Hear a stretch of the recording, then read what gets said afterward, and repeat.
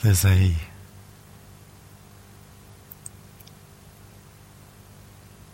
very palpable sense of quiet in this space, of stillness, of presence.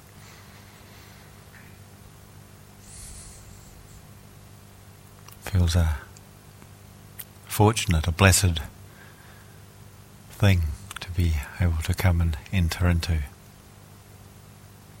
this with you all.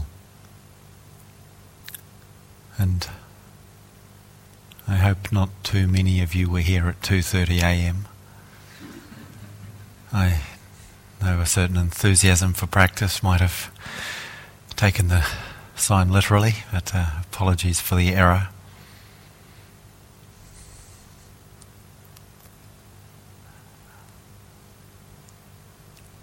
Which was mine. It was 9:30 the last time I did it, last year. And I failed to spot that obvious adjustment being required. And likewise, I hope you're not too surprised that it's happening now, in case you consciously, intentionally avoided not coming down at 2:30 to not be at the questions and were hoping for a quiet sitting at this time. I have some questions, and they've been written, and I'll engage with them in a moment. But I also I'm happy to receive any live questions if there are anything that, or is anything anyone would wish to ask directly here. And without limiting the opportunity, I just want to get a sense if there are any amongst you who would wish to ask a question live as such, because I'd probably start with that if that was the case and then move on to the written questions. But if there isn't, then obviously I won't. But without having to ask you a question yet, there are some questions, at least. Okay, and there may be some that occur or that arise as we go. Sometimes the practice of questions is an interesting one in the sense of, just want to say a couple of things, with the written ones at least. I may not necessarily answer exactly what you were looking for, but there's something about the aliveness of a question that I haven't had a chance to look at before that's kind of interesting to begin with. So not so much as a question, but then something I would like you to reflect upon. Is that also okay? Sure, yeah. So in the Buddhist teaching it seems like begging is very central, at least in the monastic tradition. And I wonder how we as lay people might practice begging and how that would be sort of challenging and possible.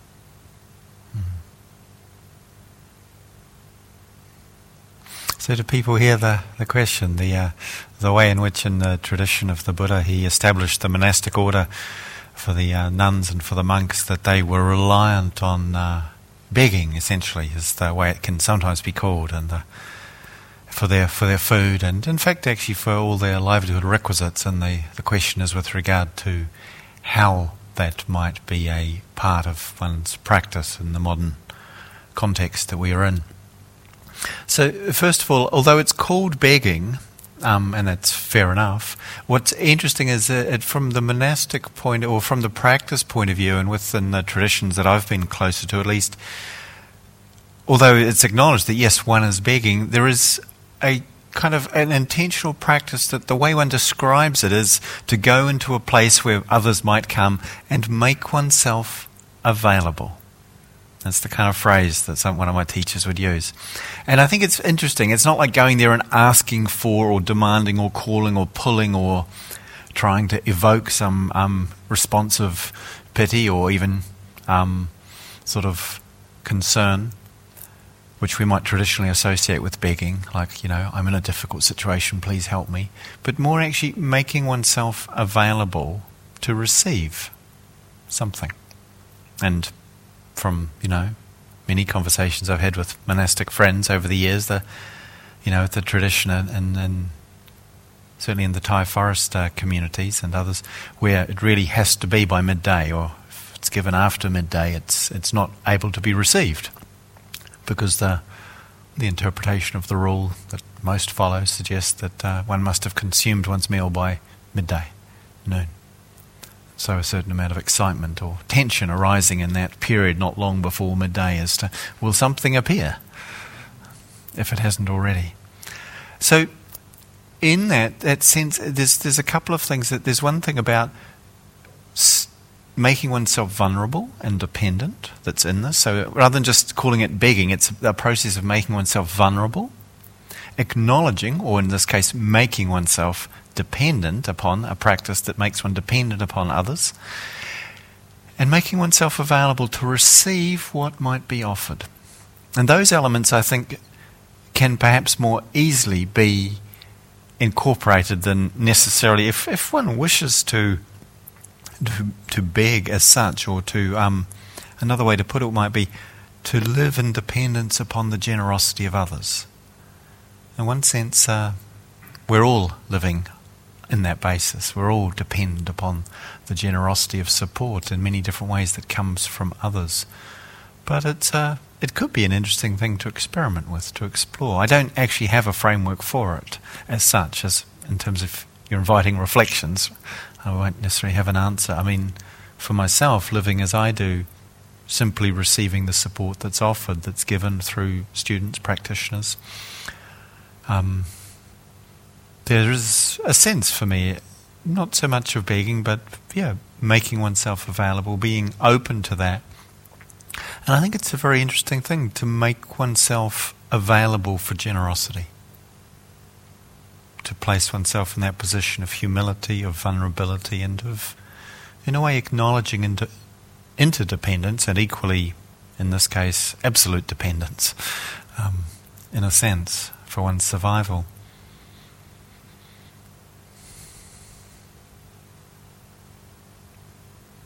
In a certain way, the food here that's given is offered, and I guess one could complain if it didn't turn up one day, but it does occasionally happen. I don't want to concern anyone, but there was the odd time the meal didn't happen. These days it's a little bit too well oiled and organised as a machine, but there were times past where someone didn't quite remember they were on putting out breakfast, or some minor or not so minor catastrophe happened at lunch and food wasn't there, or at least the intended food, but probably there's always crackers and other such things.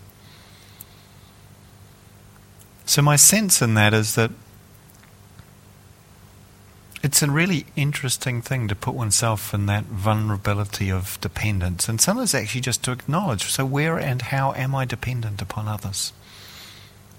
So that one doesn't, in one's engagement with spiritual practice, become removed from the worldly reality. So I think that's part of it, that one of the reasons the monastics, the monasteries are not allowed to engage in food production or food sort of storage in theory, although they actually find ways to do that these days, is to stay in a position of vulnerability and immediacy, of dependency, that food given today cannot be kept till tomorrow.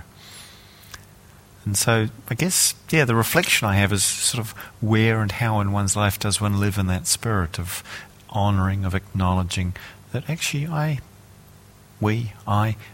am dependent upon what others offer, what this world offers to us. And that we cannot be sure from day to day that what we've been offered will be offered the next day. I think that's something that helps a certain quality of wakefulness, and also evokes a real sense of gratitude, of appreciation, of not taking for granted the blessing and good fortune that we have and what we receive. So many different ways that we receive that.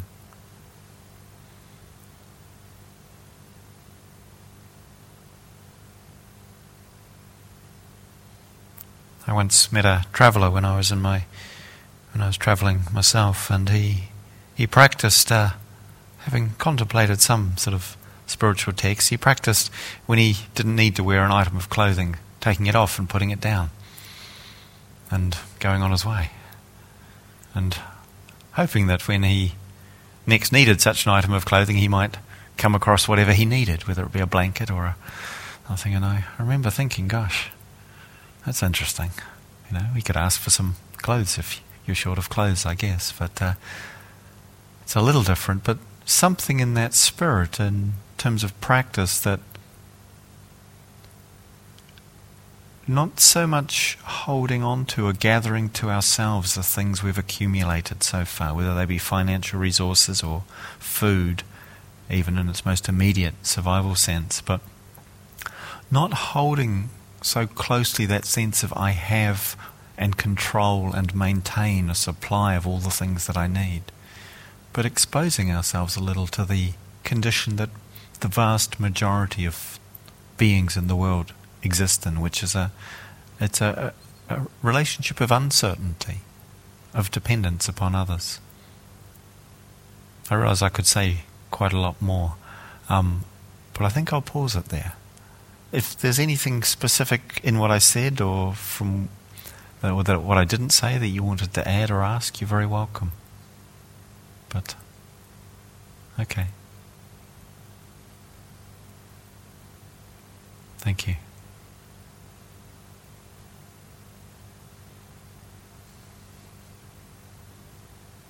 So I'm again just looking to see if there are any questions live in the room right now. And if I don't see, which is fine, I'll turn to the written questions.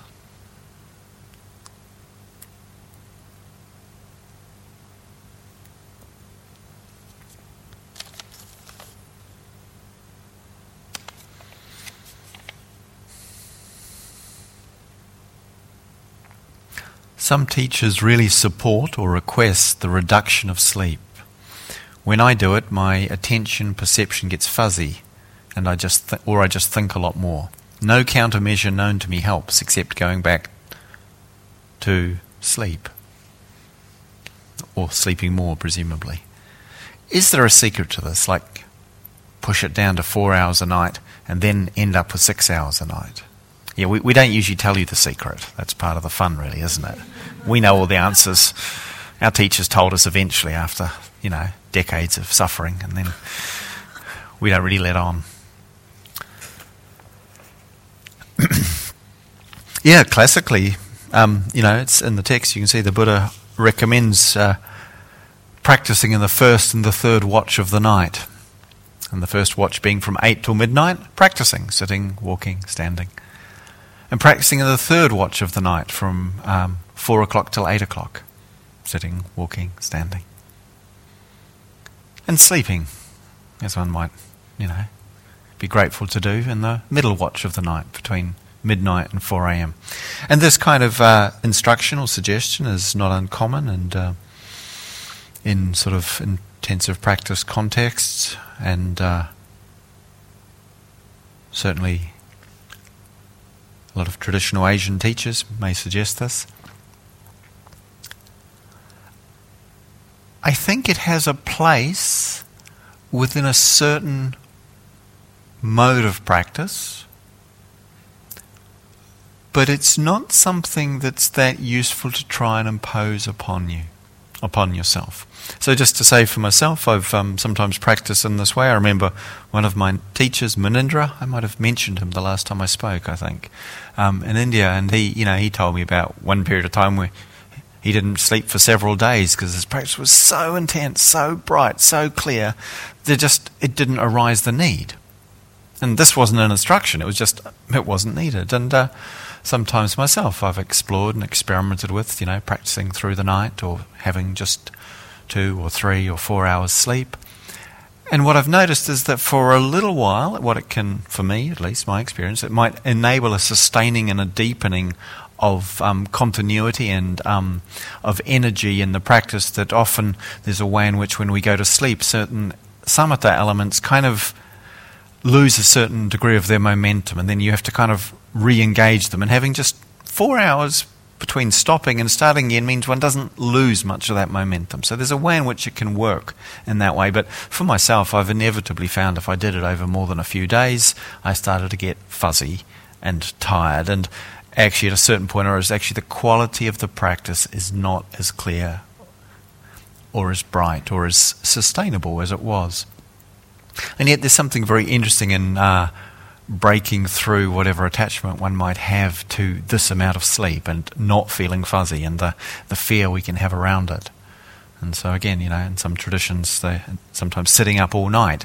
And for me, that's a useful thing to explore on occasion in the context of a longer retreat. Maybe one night, so what's it like if I sit up all night and get sleepy and drowsy and fuzzy, and my practice doesn't actually feel as crisp or as clear the next day, but maybe that's all right if it's working with fear and attachment around sleep. So secrets, I actually tend to find more useful rather than sort of force or sort of trying to force the amount of sleep to become less, to just really look at our willingness to get up when we wake up. And that's what tends to work for me more. So saying, okay, so if I wake up after just a few hours sleep, I won't roll over and go back to sleep. I'll get up and practice. Then if I'm tired the next day, or if it happens a few times and I get tired, then I'll take a bit more sleep.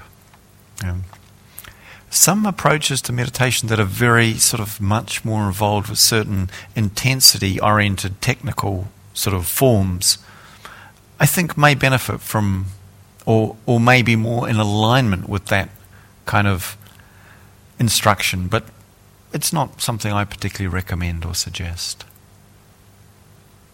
But it's certainly suggest as this is what you should do, as opposed to this is something you could explore and see what happens. And I think that's really the way to hold it.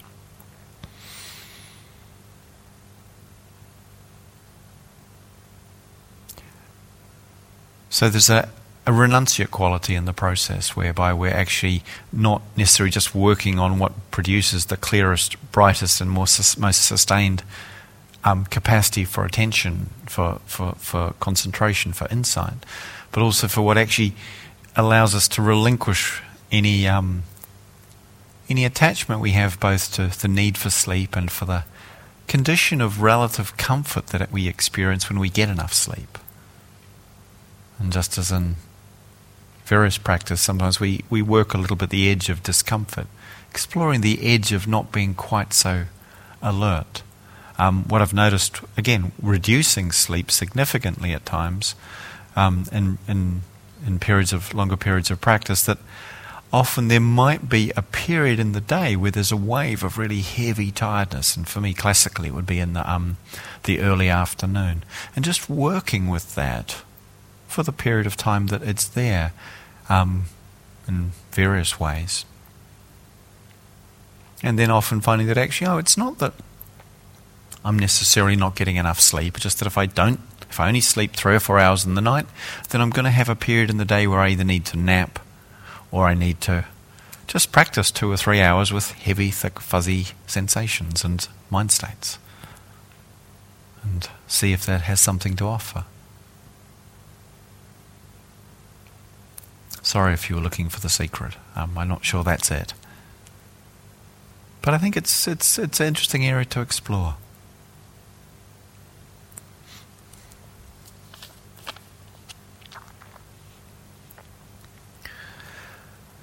The texts speak of a wisdom worker and a faith worker. How do their faculties differ, especially with view to samvega?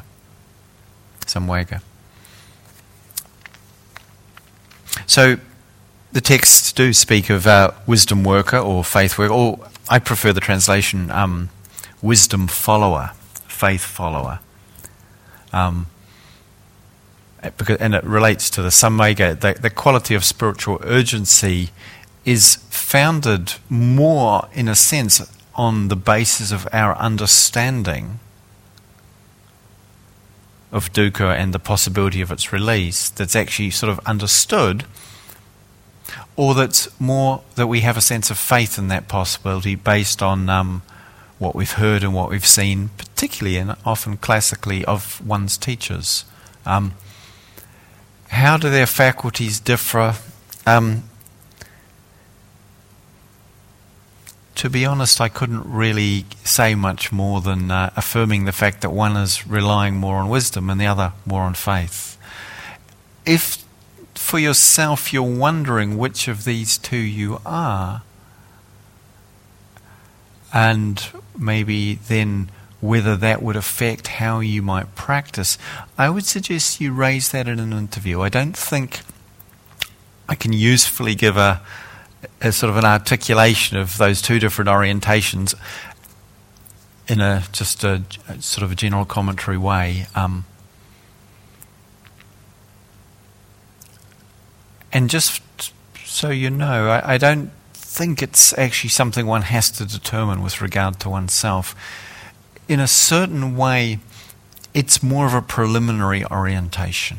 It's part of what gets one in to begin with. It's like you hear, it's almost like maybe one's more of a bright head center faculty that kind of hears the Dharma and thinks, oh yeah, that makes sense to me. I want to try that out. I want to put that into practice. Whereas the faith follower is more the sense of the heart response to hearing the teachings or encountering someone who's practicing the teachers is a sense of, oh yes, I want to. It's sort of like more of, I think, the sense of a feeling response to the possibility that's being evoked. And so in these, we're talking about faculties, that in terms of the spiritual faculties, both wisdom and faith are central qualities to be developed.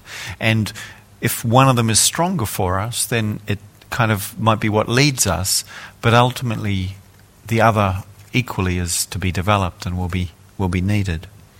So again, I think that's what I could usefully respond for now.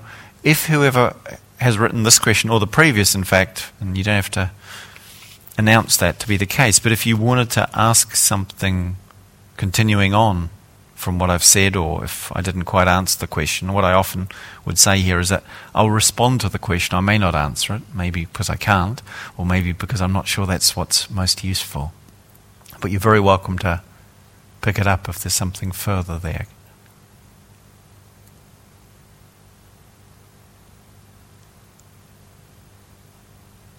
At this point or later.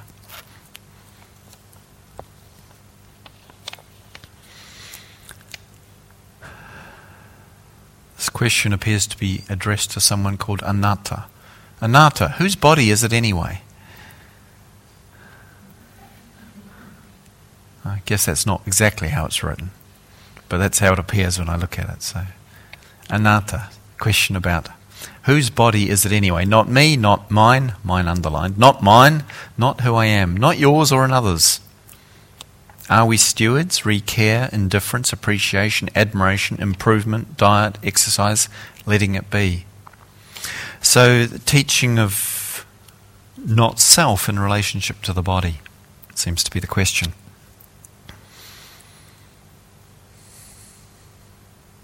And I appreciate the acknowledging, the recognition, when we talk about that, not self, but also not somebody else's.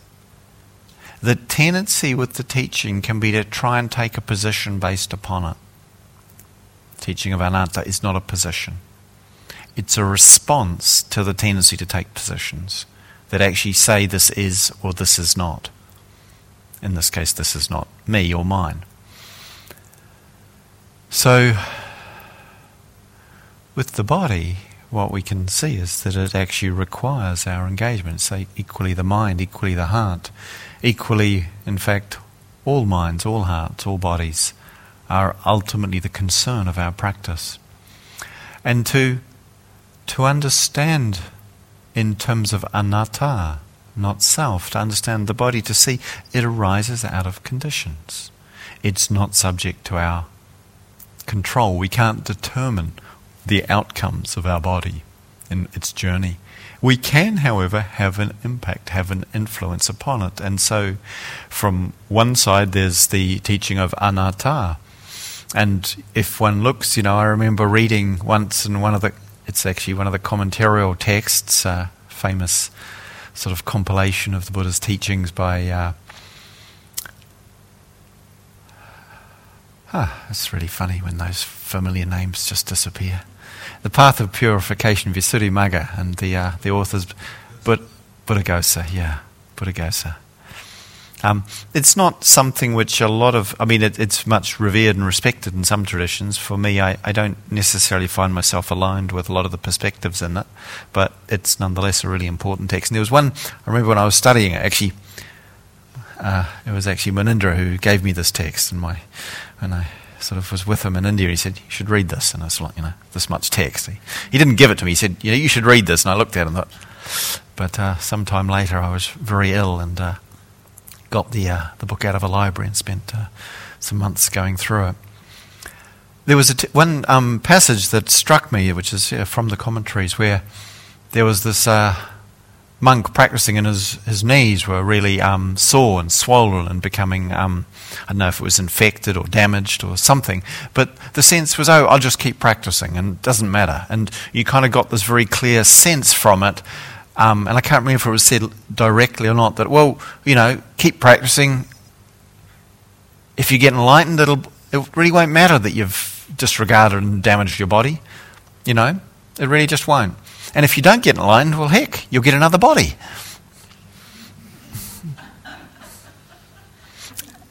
And when I saw that, I thought, well, that's interesting. To be, so unconcerned about one's body that one would allow it to be sick, to be ill. Interestingly, you never see the Buddha speaking like that about his body or anyone else's. And in fact, the invitation to take care of the body is part of the teaching and the practice, to use food for one's well-being, to use robes for one's protection from sun and rain and creeping, crawling things. It doesn't sound to me like an instruction to disregard the care for the body at all that one sees in the discipline for practitioners. So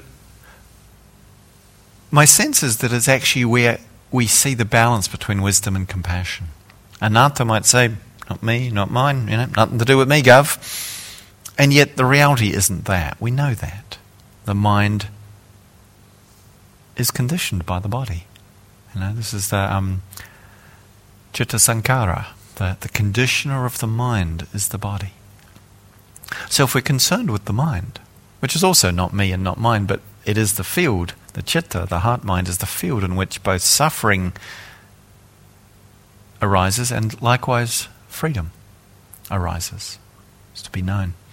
If we're concerned with this heart-mind, we have to be concerned with this body. Ultimately, they are not separate. And so wisdom might say, not me, not mine, but compassion says, actually, this is precious. This is something which can be subject to difficult conditions and suffering, but also that can be subject to healing and to well-being. And the compassion naturally suggests this is what we should seek to bring in our relationship to the body.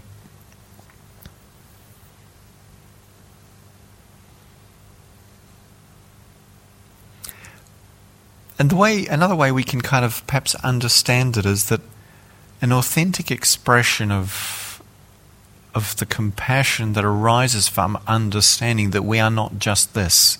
And I think that's often a really good way to say it, a really good way to understand it in terms of its practical implications. We could say, I'm not this, but of course we're not something else. But sometimes more useful, you can say, not just this.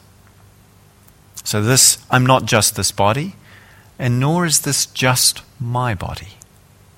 Can you hear how that changes the way it's sort of sits and respond in the sense of how the heart and mind might hold that? I'm not just this body, but I'm not somehow saying that my life has nothing to do with it. And so in terms of how I identify myself, but in terms of a sense of possession, it's not just my body. This actually body sort of belongs to me and sort of not, but it equally belongs to our species, it belongs to our community, it belongs to actually to this, we could say, to this earth, to this world. And that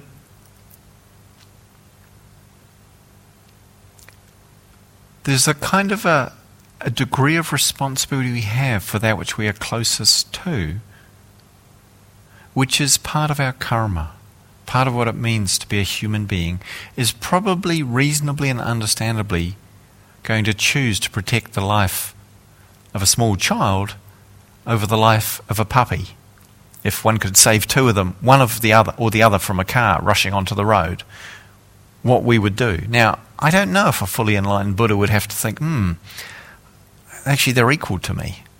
I'm not sure which one I should save, assuming there was a moment for that reflection. But the Buddha's mind's pretty quick, so I'm assuming there would be in that moment. I don't know. There's something about the human karma that says I'm going to guess, I love puppies, but I'm going to guess I'm probably going to try and save the small child in front of the onrushing car if I had a choice, one or the other. In the same way, we can notice with this body in relationship to other bodies that there's a certain responsibility we have. If we don't take care of it, of course, it isn't a place in which practice can deepen or grow, in which compassion can be. This is a vehicle for compassion, ultimately. And we need to actually care for the vehicle. We have to actually really heal and support the well-being of this body. And that journey is not separate from the transformation of the mind. This is something that doesn't necessarily appear so clearly in the original, in the early teachings of the Buddha, but nonetheless, it's as it appears to me. So I'll give you my take on it.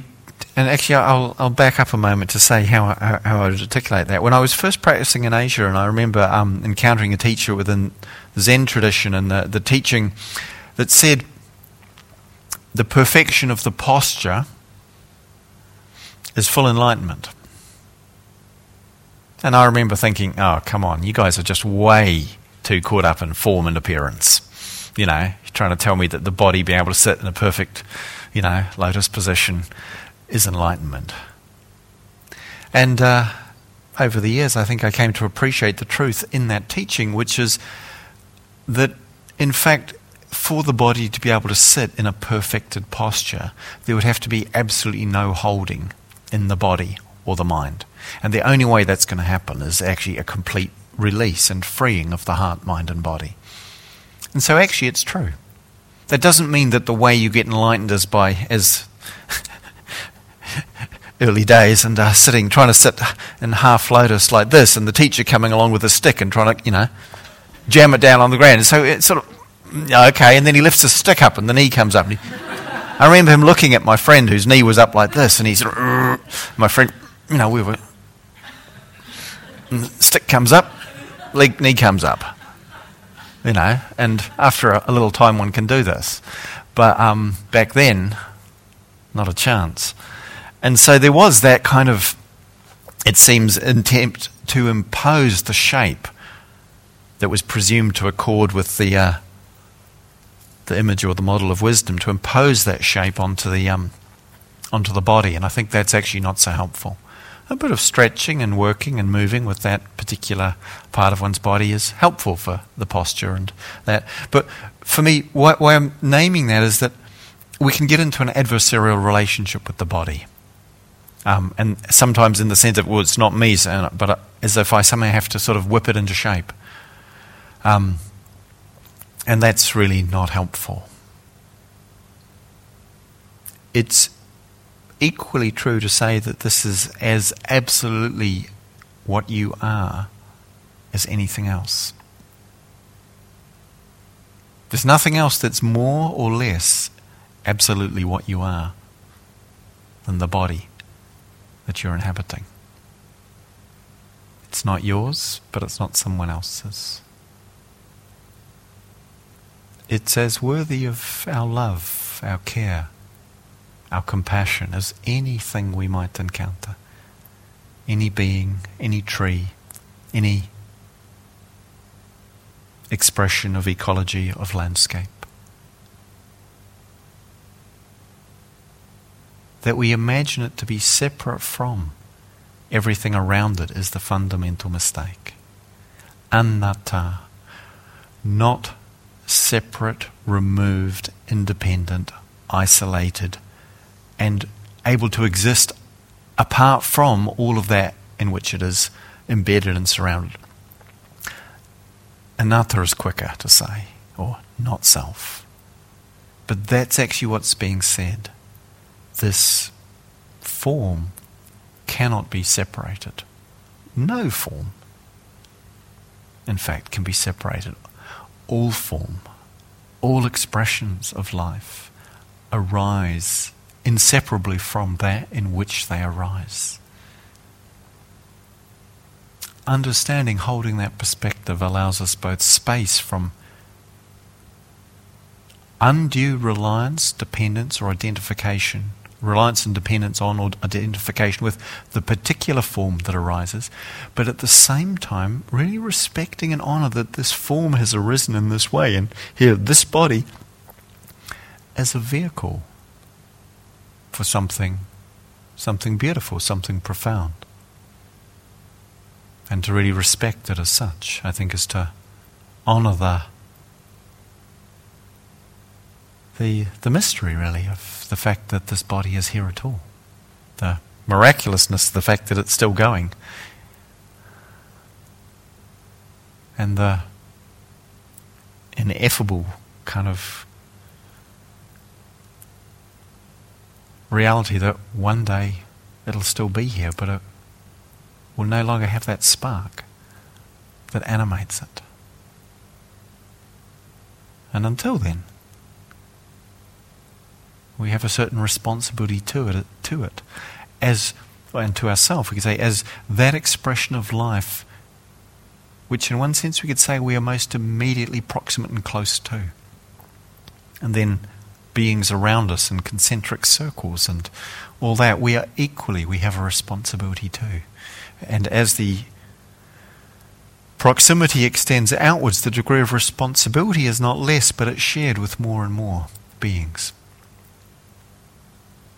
And so there is some way it's true that we have a greater responsibility, I think, for those we are closest to, and the body is very much an expression of this. But that's not in conflict with or a negation of the responsibility to that and those further away from us, and ultimately the responsibility to everything, to all of life and its myriad expressions, and in its ultimate unseparability from itself.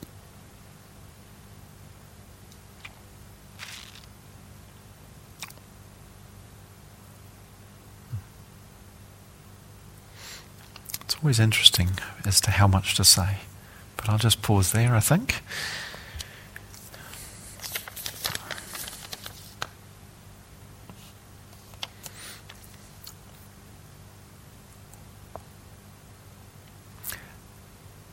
Please, would you say something about the relationship from your experience? That's underlined, I have to try and remember that. From your experience between samadhi and insight practices, I'm interested more in the practical, how they can be integrated, than the theoretical. Many thanks. So, samadhi and insight, samatha vipassana. The phrase actually occurs in the text quite often as that, samatha vipassana. And so, although there are very clearly teachings in terms of technical orientation within meditation that are primarily directed towards or emphasizing one or the other, ultimately they need to both be operating to a certain degree. Both those qualities need to be being developed and supported for either of them to in fact deepen, and certainly for them to have their shared potency. So from one sense, and certainly speaking from my own experience, I've spent periods of time, weeks and months even, just focusing on samatha practices. Mostly that was quite some time ago in my own journey.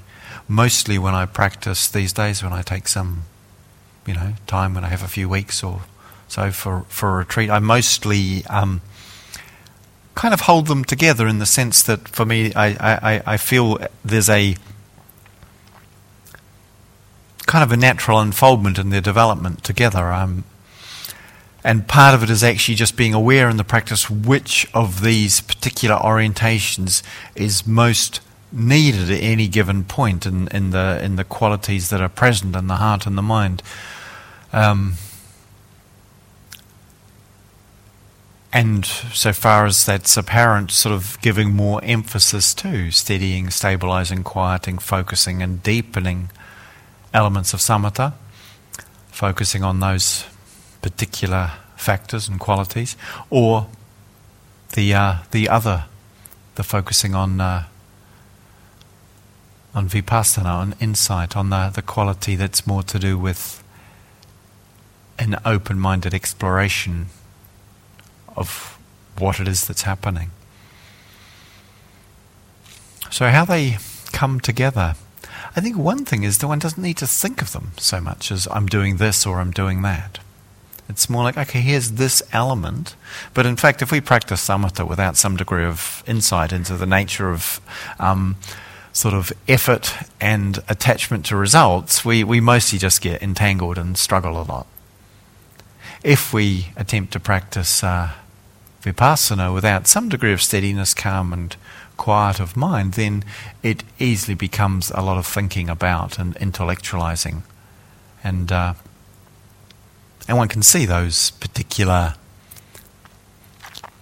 imbalances played out in lots of forms of practice that have, as a whole sort of way of doing it, seem to have moved much more to one direction or the other, at least for periods of time.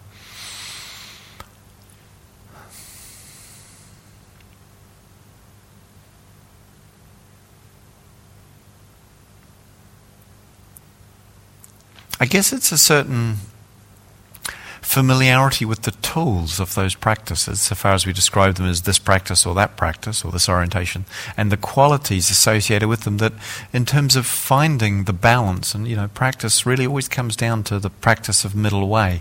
Where is the balance that includes both? In this case we could say both of these as factors of awakening, the wisdom factor, or actually not the wisdom, the investigation factor, which is the characteristic of vipassana that we bring in for that sort of curious, interested looking to see for insight. What's actually happening here? What's going on? Is this phenomena as I habitually imagine or conceive it to be, or is it other than that?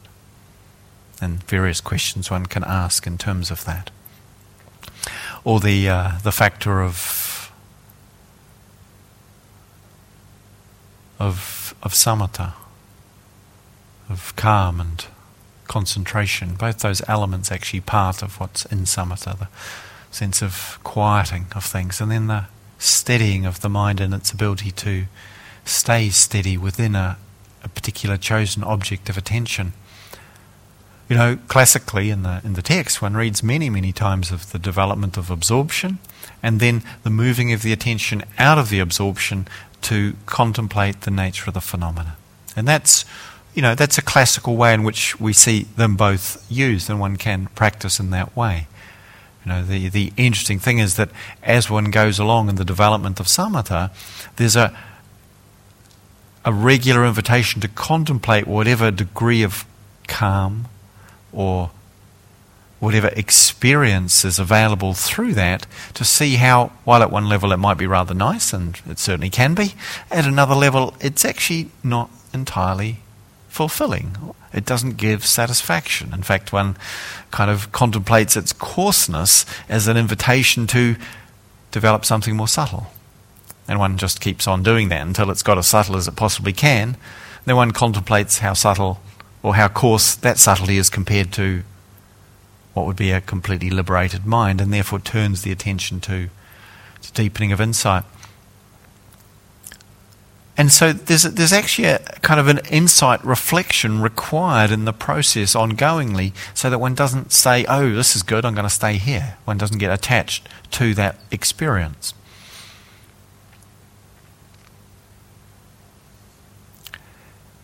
And it's very clear that the degree of samatha that's established in the citta both facilitates its capacity to see in ways that are, we could say, beyond or wider, broader than what it might otherwise be able to see beyond the habitual assumptions, perceptions and interpretations that the mind carries, often unconsciously, often unquestioningly. That the degree of calm really facilitates that. And yet, interestingly, people regularly report, and certainly have the experience myself, often of one can be sitting and there can maybe a lot of calm, a lot of quiet, a lot of stillness, some perhaps really enjoying or allowing oneself to steep in that quality, in the heart and mind. It's very healing to kind of rest in that. And yet actually the insights or the understandings arise when one is walking around getting a cup of tea or walking on the lawn. Not unusually. Not only that way, but not unusually. That the calm seems to facilitate that, the concentration, the samatha seems to facilitate that. But it also has the effect of allowing the insight to actually go deeper, to go to not just the intellectual understanding, but in a way the reorientation of the heart and the mind, whereby one starts to see, not to think in accordance with that idea or that understanding, that one actually starts to see or perceive in the world in terms of that. And that's actually quite a different thing. Although, of course, the thought may reflect the seeing, the thought in itself doesn't necessarily transform our life.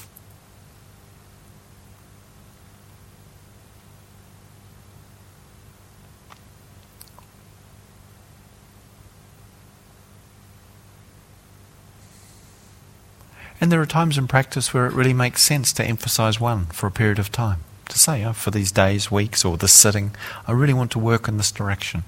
And at other times, maybe the other.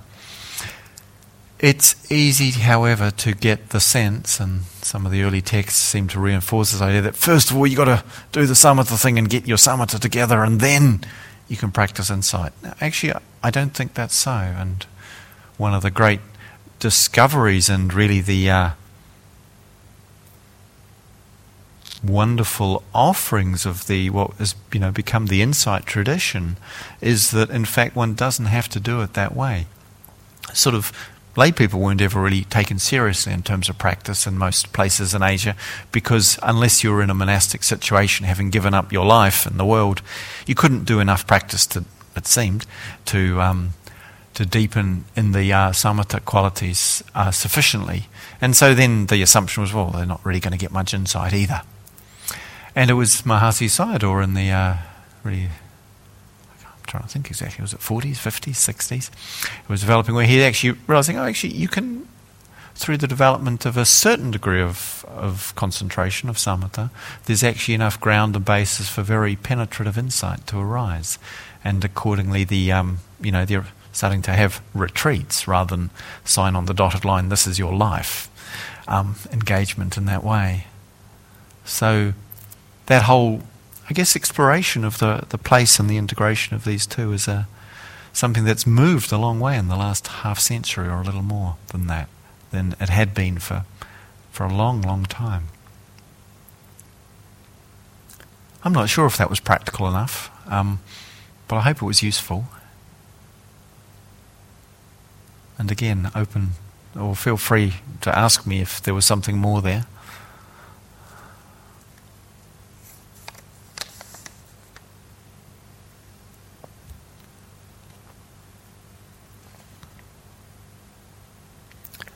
Okay, there's questions in the concise version and the not concise version. So the concise version is engaged Buddhism, tautology or oxymoron. Less concise, regarding the Buddhist relationship to abandoning dispassion, abandoning the world, practicing inner work on oneself and compassion, metta, right livelihood. How do I feel about this? Well, if the question is how I feel about it,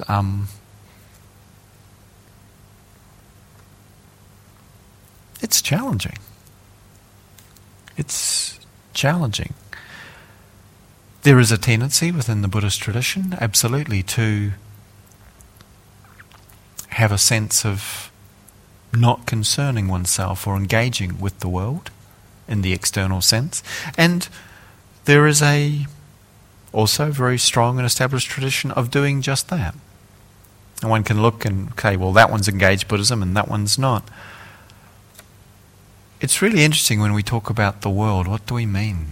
What do we mean by the world? We can't actually not be engaged with the world.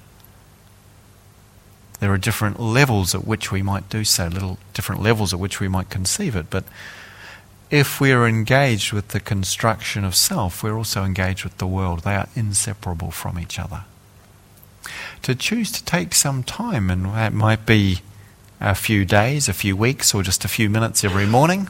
It could be a few months. It could be a few lifetimes. To choose to say, actually, I want to work on a certain dimension of this. For me, that's an absolutely valid choice. It's probably never going to be the case that the majority of people on our planet choose that and everything grinds to a halt. It's a risk, of course. It does look like it's kind of fun after all. It's supposed to be a joke.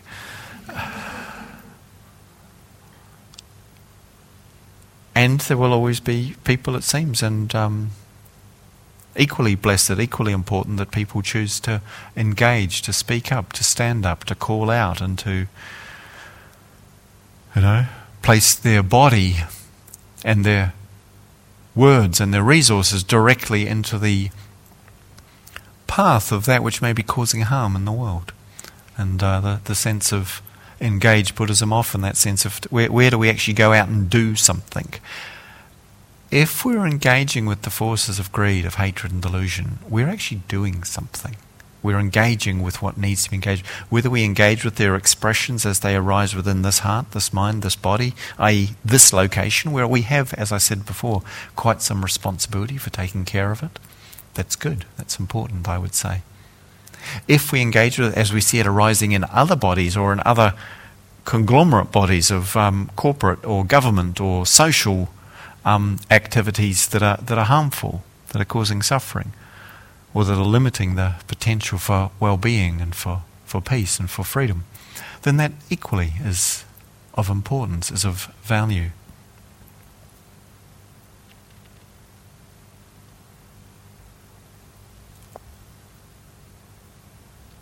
And how do I feel about this? Well, in one sense, I think I feel passionate that we do something. Really, do something. The something that we do is equal. I'm equally passionate about doing something which involves sitting around apparently doing nothing, as doing something that looks like something is being done in the conventional sense.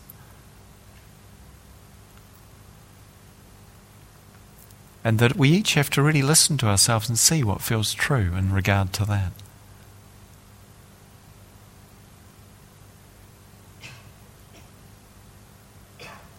Ultimately, this practice is the practice of a revolution that is possible in the human heart and mind, and is also possible in the human society, human culture, human world around us. And whichever, and I don't think it's a choice of one or the other, but whichever we find ourselves engaged in, from where I'm sitting, it's good. It's to be honoured, to be lauded, to be commended, to be encouraged. To engage with the transformation of greed, of hatred, of blindness and disconnection. Wherever we encounter it, in whichever way we're able to engage with that, is something worthy and noble.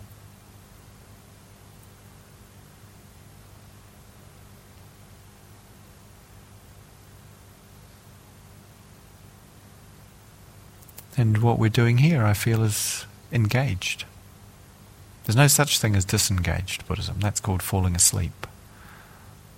And of course we do that sometimes as well. But wherever we fall asleep, that's the place we also have the potential to wake up. Whether on our cushion or marching on a high street or standing up for something that we cherish, that we love, that we value in a perhaps charged situation.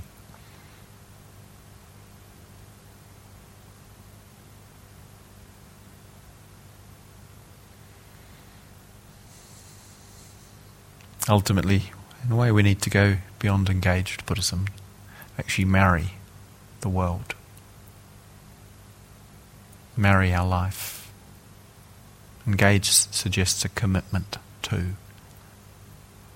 And Dharma in any expression or form is really about the profoundest commitment we can make to life. To understanding and living in accordance with how it is. To living in accordance with wisdom, with compassion. And whenever we make a commitment, it challenges us in all sorts of ways. And we can't necessarily, and it's not so useful to try and assess other people's commitments. But to really consider our own, I think, is essential. And allow that also to be an inspiration to each other. Our own commitment, engagement, and in fact marriage. What does it mean to marry our life? To say this one. Marry our world. Marry our body. This one.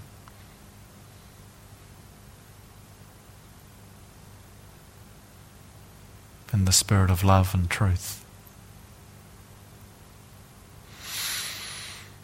So for me, that's very much what I could say Buddhism, or I would say the Dharma, is concerned with.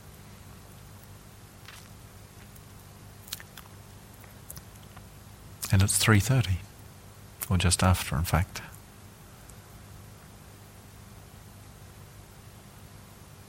So I need to finish.